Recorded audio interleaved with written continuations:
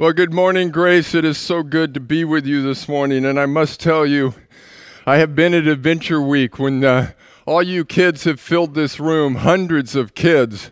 And I have seen you sing those songs and do the hand motions. And I could even envision that this morning as we were singing that song and hear you singing that. That was so good. If you have your Bibles this morning, if you would turn to John, the Gospel of John, chapter 10. And as you turn there, there's a couple of thoughts that I'd like to share as we start the service this morning.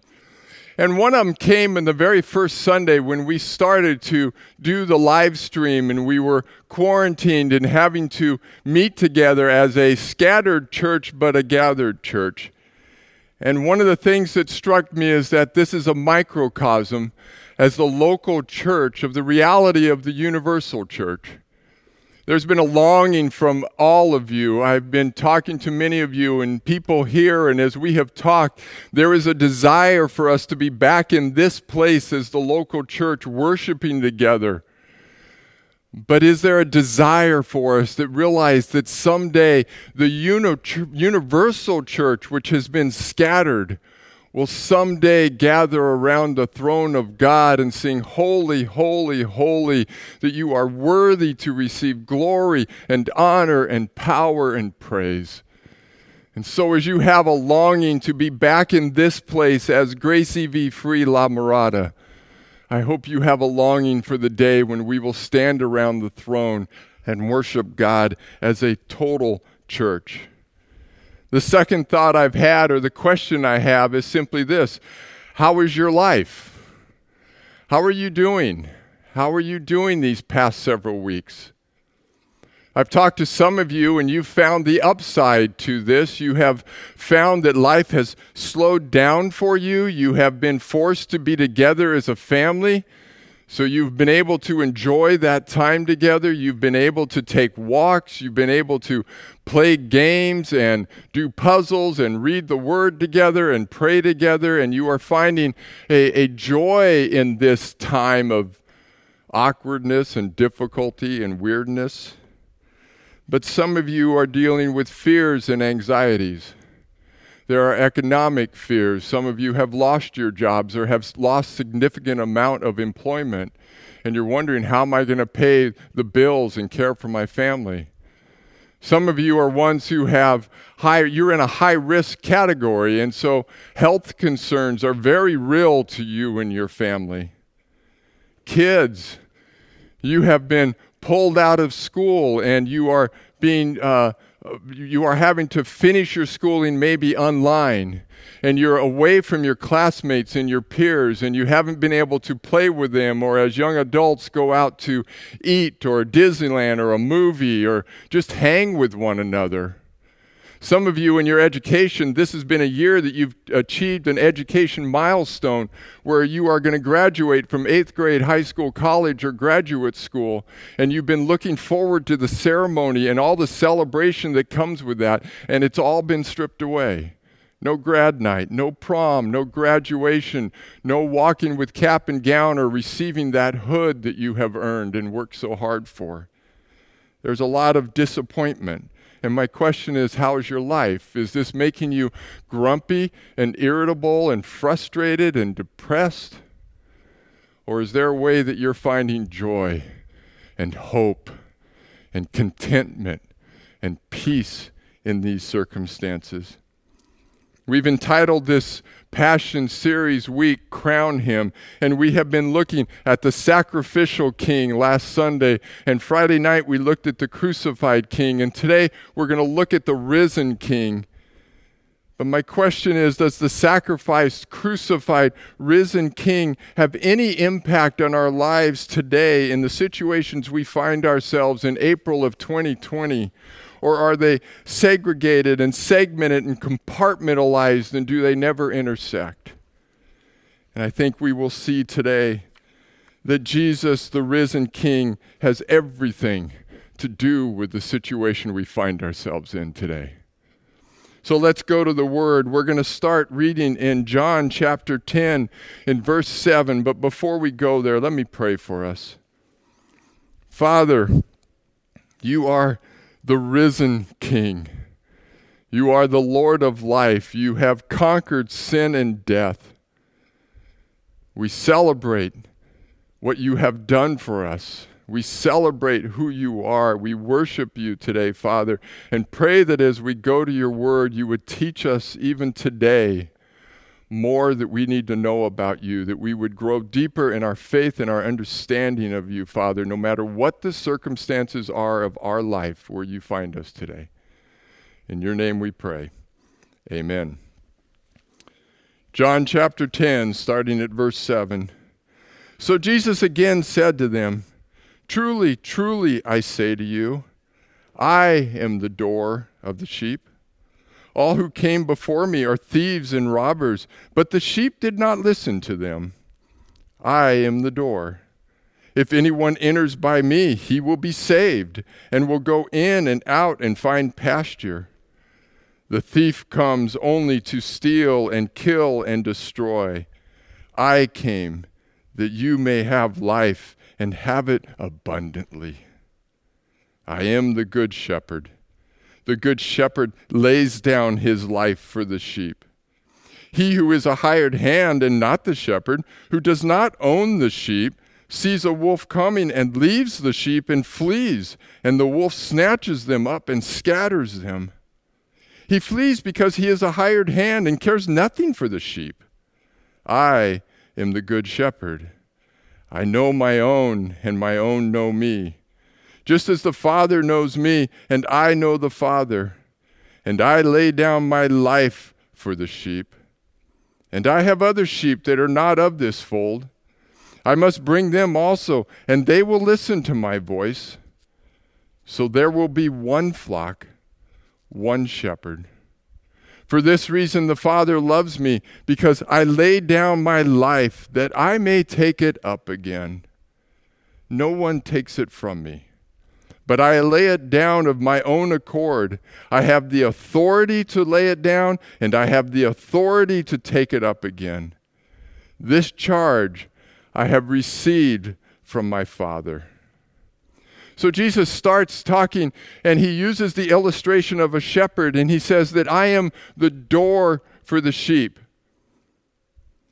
I am the way in and the way out. I am the gate. He is referring back to he's referring back to Numbers 27, where he said we need a shepherd, one who is going to lead the sheep. And Jesus, what he's illustrating here is a shepherd.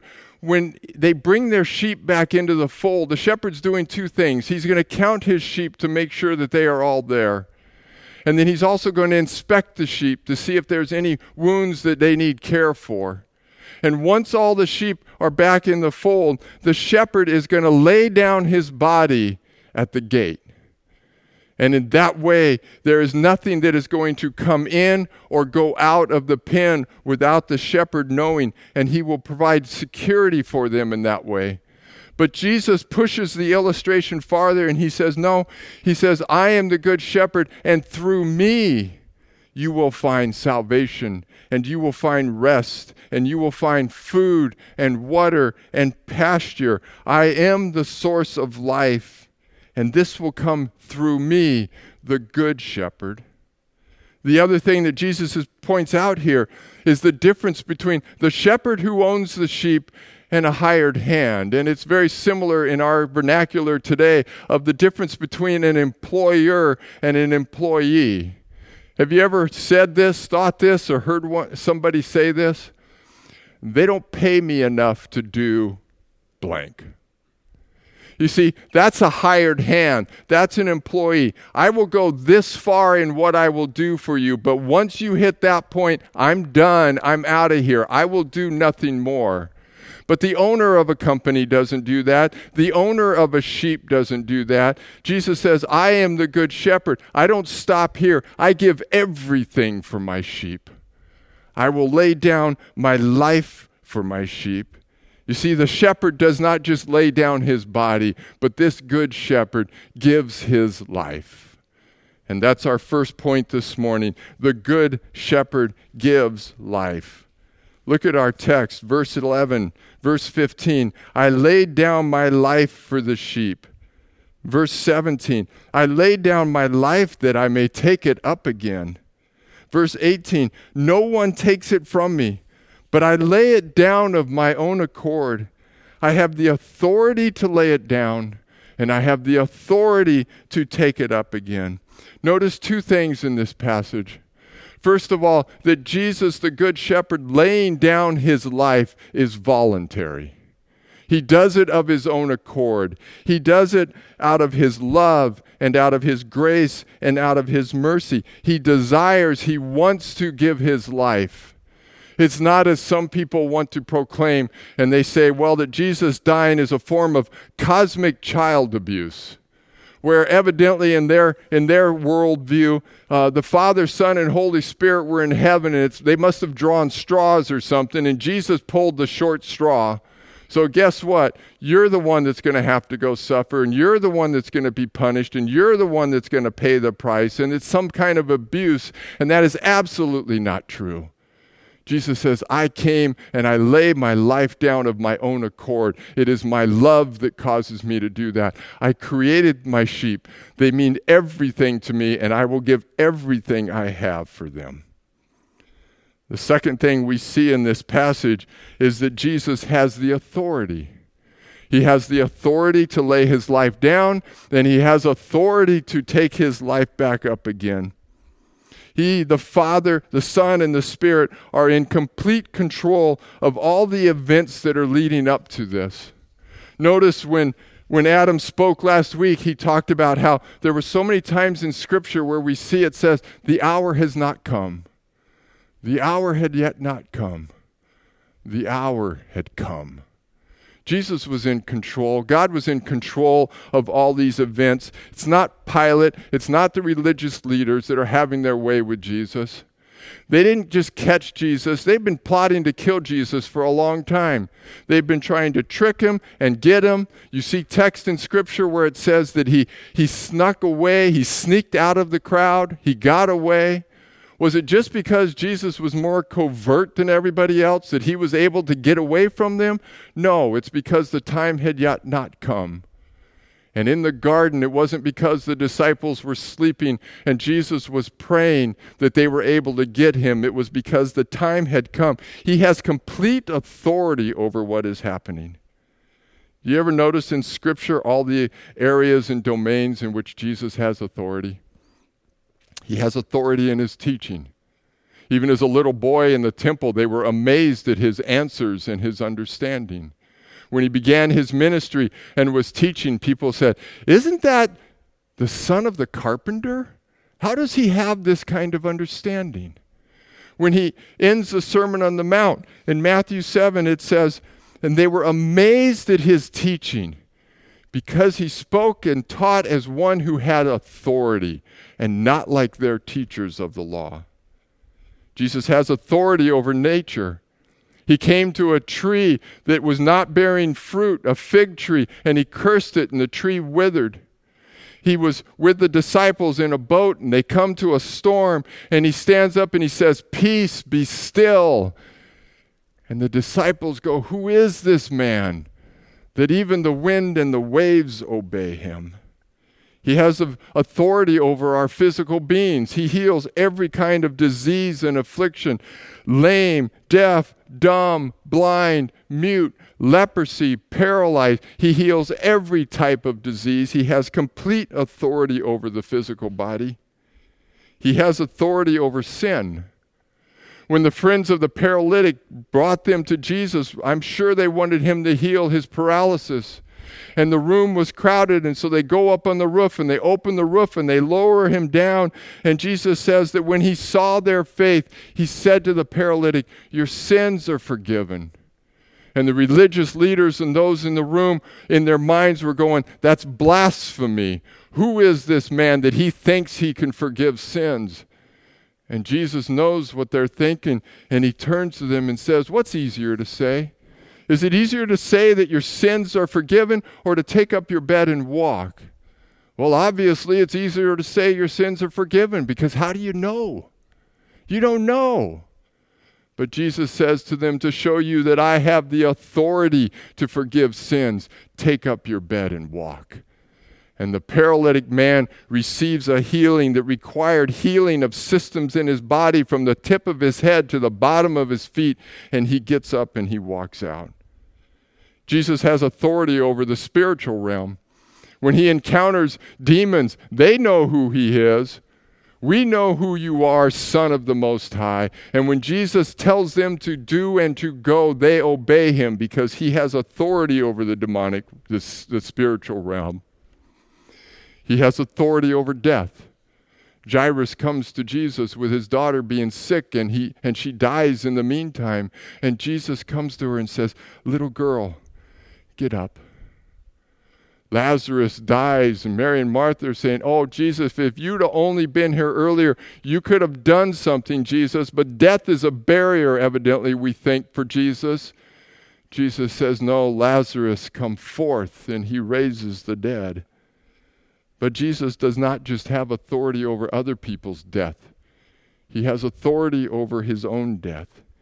He says, "I have the authority to lay my life down, and I have the authority to take it up again." When he stands before Pilate, as we heard Friday night, Pilate is questioning him. And at some points, Jesus does not answer him. And I can almost hear Pilate being irritated and pulling the power card with Jesus and say, "Don't you know who I am?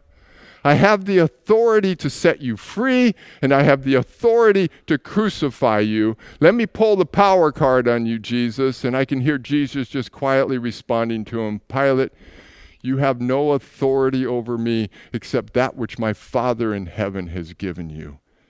Jesus is in complete authority, even to the point to when he's hanging on the cross. He says in the Gospel of John, "It is finished." And he bows his head and he gives up his life. He hands it over. He gives it to the Father. In the other Gospels, we hear him say, "Father, into thy hand I commit my spirit." His life was not taken from him. He gives his life for the sheep. And even if we go beyond all that and we look at the Great Commission, speaking of authority, how does Jesus start off the Great Commission? "All authority in heaven and on earth has been given to me." Jesus has authority over every realm.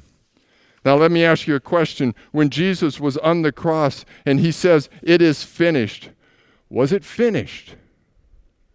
Now in a way the answer to that question is yes, and in a way the answer to that question is no. Because the cross is where he conquered sin. The cross is where he paid the price. He is the sacrificial lamb that made the offering that atoned for sin. That is what happened on the cross. But Jesus also said, as Jonah was in the belly of the whale, so the Son of Man will be in the earth 3 days and rise. "I will destroy the temple, and I will rebuild it in 3 days. I will lay down my life. I will take it up again." Why did Jesus need to rise? Well, the resurrection from the tomb, in essence, is a validation of everything that Jesus had done. The Roman leaders, the Jewish leaders, they heard Jesus make those statements, and they were going to make sure he didn't rise. They had no thought or understanding that he could actually rise. They thought the disciples would trick him. And so when Jesus was put in the tomb, they rolled a large stone in front of the tomb, and they sealed this tomb, and they put guards there. There was going to be no way anything or anyone was getting in or out of this tomb. Have you ever been in a situation where you've seen people, or maybe yourself have been in a situation where you didn't understand the power of the item or person with whom you were dealing? My dad and I were camping one time in Yosemite way back in the 70s when there was a huge bear problem in Yosemite at those times. And Dad and I, we would just throw our sleeping bags on the ground at night and sleep on the ground. And one night in the middle of the night, I get this nudge and I hear this, "Kip, wake up. Bears." And about 20 feet from us were 2 bears. And they were out there rolling around playing with a package of foil. Evidently they had gotten somebody's food. And they were having a grand time playing with this. And we watched them for a bit until they left, went back to bed. And in the morning when we got up, we noticed our neighbors were packing up and leaving. Well, they'd just gotten there the day before, and they told us they were going to be there for a week. So we went over to them and said, why are you guys leaving? What's happening? And they said, oh, the bears got into our ice chest. They got all of our food. Oh, it was you guys. It was you guys. Well, where did you have it? They were in a camper. And they said, well, we had it in the ice chest, the metal ice chest of the 70s, and we had locked it in the ice chest, and we put the ice chest right outside the back door of the camper, and we stuck a 5-gallon bottle of water on top of it. We thought that would keep the bears out. Really? Water weighs 8 pounds per gallon. That's a 40-pound bottle of water. And they thought that would keep a baby 200 to 300-pound bear or a full-grown 600 to 800-pound bear out of their ice chest. You have no clue of the power of a bear and what you're dealing with. And likewise, the Romans and the Jewish leaders, they heard Jesus say he would rise. But you know the verse they didn't hear Jesus say? They must not have heard Jesus say, if you have faith the size of a mustard seed, you can say to a mountain, be cast into the sea, and it would be moved. And they actually thought a little rock was going to keep him in the tomb.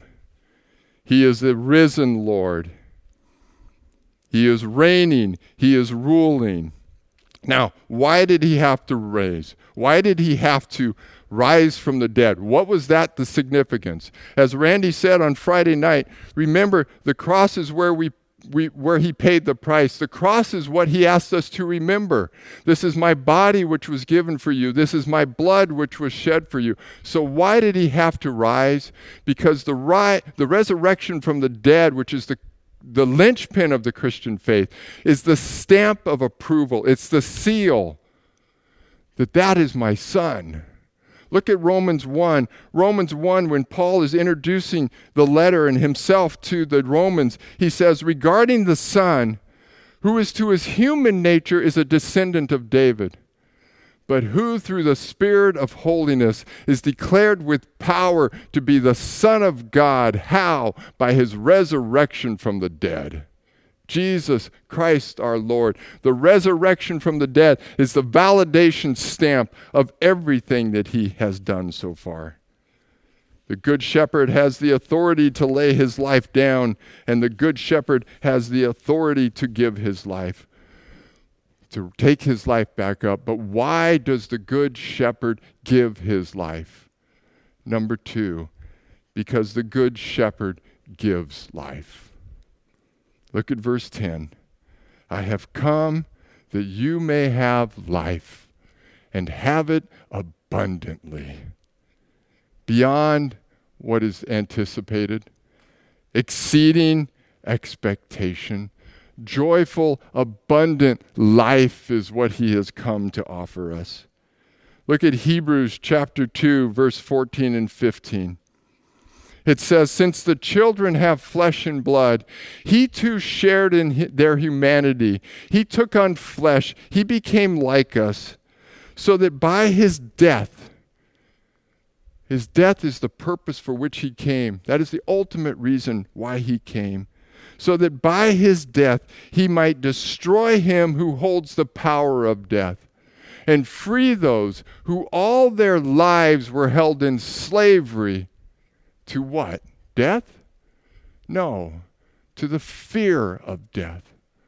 All of our lives, we are held in slavery by the fear of death. And it will take a lot of persuasion for you to convince me that mankind is not afraid of death. Just walk out your doors right now. Go to the store. We are often in our lives, we are consumed in our lives with fearing death. And Jesus says, no, I died, I defeated sin, I defeated death, and I am here to offer you life. I remember a story I was told probably between 30 and 40 years ago, and maybe some of the reasons why I remembered this story is I went to school with a boy like this. The child in my school, his name was Henry, and he was fighting a terminal illness. And so for years, Henry missed a great deal of school.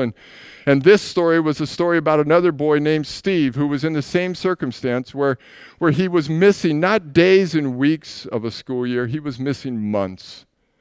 But they wanted to keep promoting him along with his classmates to keep him in his class. And so after years of this, when he was in 5th or 6th grade, he was not academically where the rest of the kids in his class were. He was behind. He didn't catch on to things as quick as everybody else, and everybody understood why. Well, one day they had been talking about life in the class, and so the teacher gave them the assignment. She said, I want you to go home and find something that's symbolic of life to you, and I want you to bring it in. Now, you kids, you're at home right now, many of you. If you were given that assignment or that task, what would you get? As you look around your house, inside, outside, what would you find that would be symbolic of life to you? Maybe that's something you can do this afternoon with your family and find something and talk about it. Why does it reflect or remind you of life? Well, that's what these kids did, and on their next day of school, they came in and they started putting the items all around the teacher's desk. And when the time came, the teacher picked up the first item, which was a rose. And she talked about a rose, how you have to prune the rose bush back, and then it will grow and you'll see leaves appear on it, and then buds will appear on it, and those buds will blossom into beautiful and fragrant flowers. But over time, the petals on that rose will wither and they will fall off and the rose will die, and you'll have to prune it again and it will produce more roses. She also talked about a rose, and try this, kids. Give your mom a rose and see the light and life that it brings to her face. She set that item down and picked up the second item, and the second item she picked up was a rock, and she looked at this rock because a rock does not have life in it. It's an inanimate object. And she kind of looked at it, and she turned the rock over, and when she turned it over, she saw that there was moss growing on the bottom side of the rock. She said, oh, that's so good, because the rock in and of itself is dead, but it can provide a place for life to grow and to flourish as that moss was on the rock. She set the rock down and she picked up the third item, and this is where the story will date itself, because what she picked up was a large plastic egg. They were called L'eggs eggs. They were eggs that women's hosiery came in the 70s and 80s. So they were like your plastic eggs you have today, but they were really big. And she looked at this egg. They were plain, or they had different colors, but there were no markings on the egg. And she did what many of you kids will do. She took the egg and she shook it. Didn't hear anything. And so what's the next thing you do? You open it up and you look inside, and she looked inside that egg and she didn't see anything. And as she was closing the egg back up, she remembered that was what Steve had put on her desk. And she didn't want to embarrass Steve, and she just thought maybe he didn't understand the assignment. So she just quietly set the egg back down and reached for the next item, and sure enough, Steve blurted out, "Teacher, that's mine." She said, "Well, Steve, I wanted you to find something that was symbolic to life to you and bring it in." And he said, "I did." She said, "I'm sorry, I don't understand. Would you explain to me?" He said, "Open it up." She said, "I did, Steve, it's empty." And he said, "Yes, and Jesus' tomb is empty, and that's life. I have come to give you life, and life abundant. I am the risen King. I am the Lord of life. And my question for you today is simply this: do you know Jesus? And do you know, and are you experiencing the abundant life that Jesus gave his life for you to have? The Bible says in Romans 3:23 that all have sinned and fall short of the glory of God. Every one of us has sinned. But that the free gift, that we are justified freely by his grace through the redemption that came by Christ Jesus. Romans 6:23 says that the wages, the penalty for that sin is death, but that the free gift of God is eternal life through Jesus Christ our Lord. And maybe you're listening today and you've never accepted that gift. Maybe you recognize the sin that is in you. You recognize that all the self-help or anything has not been able to solve that problem in you. And you recognize you need a Savior, and you can accept that gift that Jesus offers you today. He offers you life today, and you can choose life. There are no special words that are required to do that. The Bible says that if you confess with your mouth that Jesus is Lord and believe in your heart God raised him from the dead, you will be saved. But maybe you go, well, I still don't know what to say. So let me give you two examples. Look at the thief on the cross, who in the last hours of his life turned to Jesus and recognized that Jesus was who he claimed to be, and simply made this simple but profound statement to Jesus. Jesus, remember me when you enter your kingdom. And in that statement, the thief on the cross didn't tell Jesus to go tell somebody else about him. He acknowledged that, Jesus, you are the way to salvation. You remember me. And you have a kingdom, and that kingdom is beyond the grave, and you are the Lord and King of that kingdom. And the thief says, I want to be a subject in your kingdom. I want to sit under your rule and under your authority. Jesus, would you remember me? And Jesus responds to him, today you will be with me in paradise. Or maybe you can take the words of my grandson in a different context, but it would apply here. My grandson Josiah has Down syndrome, and one of the characteristics of Down syndrome is that they have low muscle tone. I say that he's flopsy. He folds and bends in ways that are just unbelievable. If I tried to sit in some of the ways Josiah sits, I would have to be on a chiropractic bench trying to get straightened back out again. He is very flexible. Well, one of the things Josiah likes to do is he likes to find a room with hard surfaces and floor, and we have a couple of these in our house where he can hear his voice echo. And so on this particular occasion, he had picked the bathroom, and he was playing in the bathroom, and what he does is he takes his musical instruments in, and he plays his whistles, and he plays his flutes, and he pounds on his drum, and he dances, and he sings, and he squeals, and joy is exuding from Josiah when he does this. This is a almost daily occurrence for him. And we love to watch him do this, and we love to listen to him do this. And on this occasion, Grandma and Mom, my wife and daughter, were at the house in a different room listening to him as he was just having his fun in there, and all of a sudden they heard a squeal that was different. And you know, moms and dads and grandparents, you know your kids. And you know their voice, just like Jesus said, I know my sheep and they know my voice. There's an intimacy there. And we heard a squeal that was different. Now, it was not a squeal of him being hurt, but there was something amiss. And so they went in to check on him, and they opened the bathroom door. Well, evidently Josiah had wanted to get something out of the laundry basket. And it was a flexible laundry basket. And he started reaching and reaching for it, and he fell in. And when he fell in, the whole basket collapsed on him.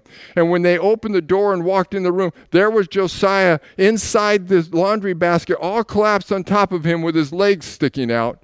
And he heard his mom, and he uttered 3 words: help, trouble, stuck. And maybe that's you this morning. Maybe you're stuck in your sin and you haven't figured out a way to solve it. Maybe you're upside down in this life with your feet firmly planted in midair. You're untethered.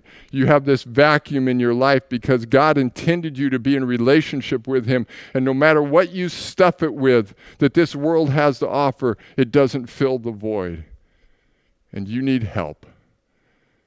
And you can utter those 3 words, and Jesus will hear those words and come to you this morning. Maybe you're a person here listening today that you know of your sin, and you know you need a Savior, and you have accepted Christ, and you have accepted his gift of salvation, and you are trusting him for eternal life. You are trusting him in your death. And my question for you is, are you trusting him in your life? Does it have an impact in your life today? There's a benediction that we use often here at Grace. It's a verse I've been thinking about a lot lately and been sharing it with people. In fact, Kenny used it last week as our benediction, and it's Romans 15:13. May the God of hope fill you with joy and peace as you trust him. There seems to be a connection there. And when he fills you with joy and peace, what happens? So that you will overflow with hope by the power of the Holy Spirit. Are you experiencing the joy of the Lord that is your strength? Are you experiencing the peace of God that surpasses understanding? I want to touch on that a little bit. What does that mean?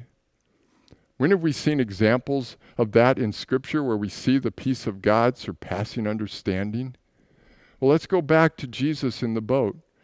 Remember, he had told his disciples to get in a boat to go to the other side. So his disciples obeyed Jesus, did what he asked them to do. They get in the boat, they head to the other side, and they end up in a storm where they are fearful of their life. Waves are overtaking the boat, and they are certain that they are going to die.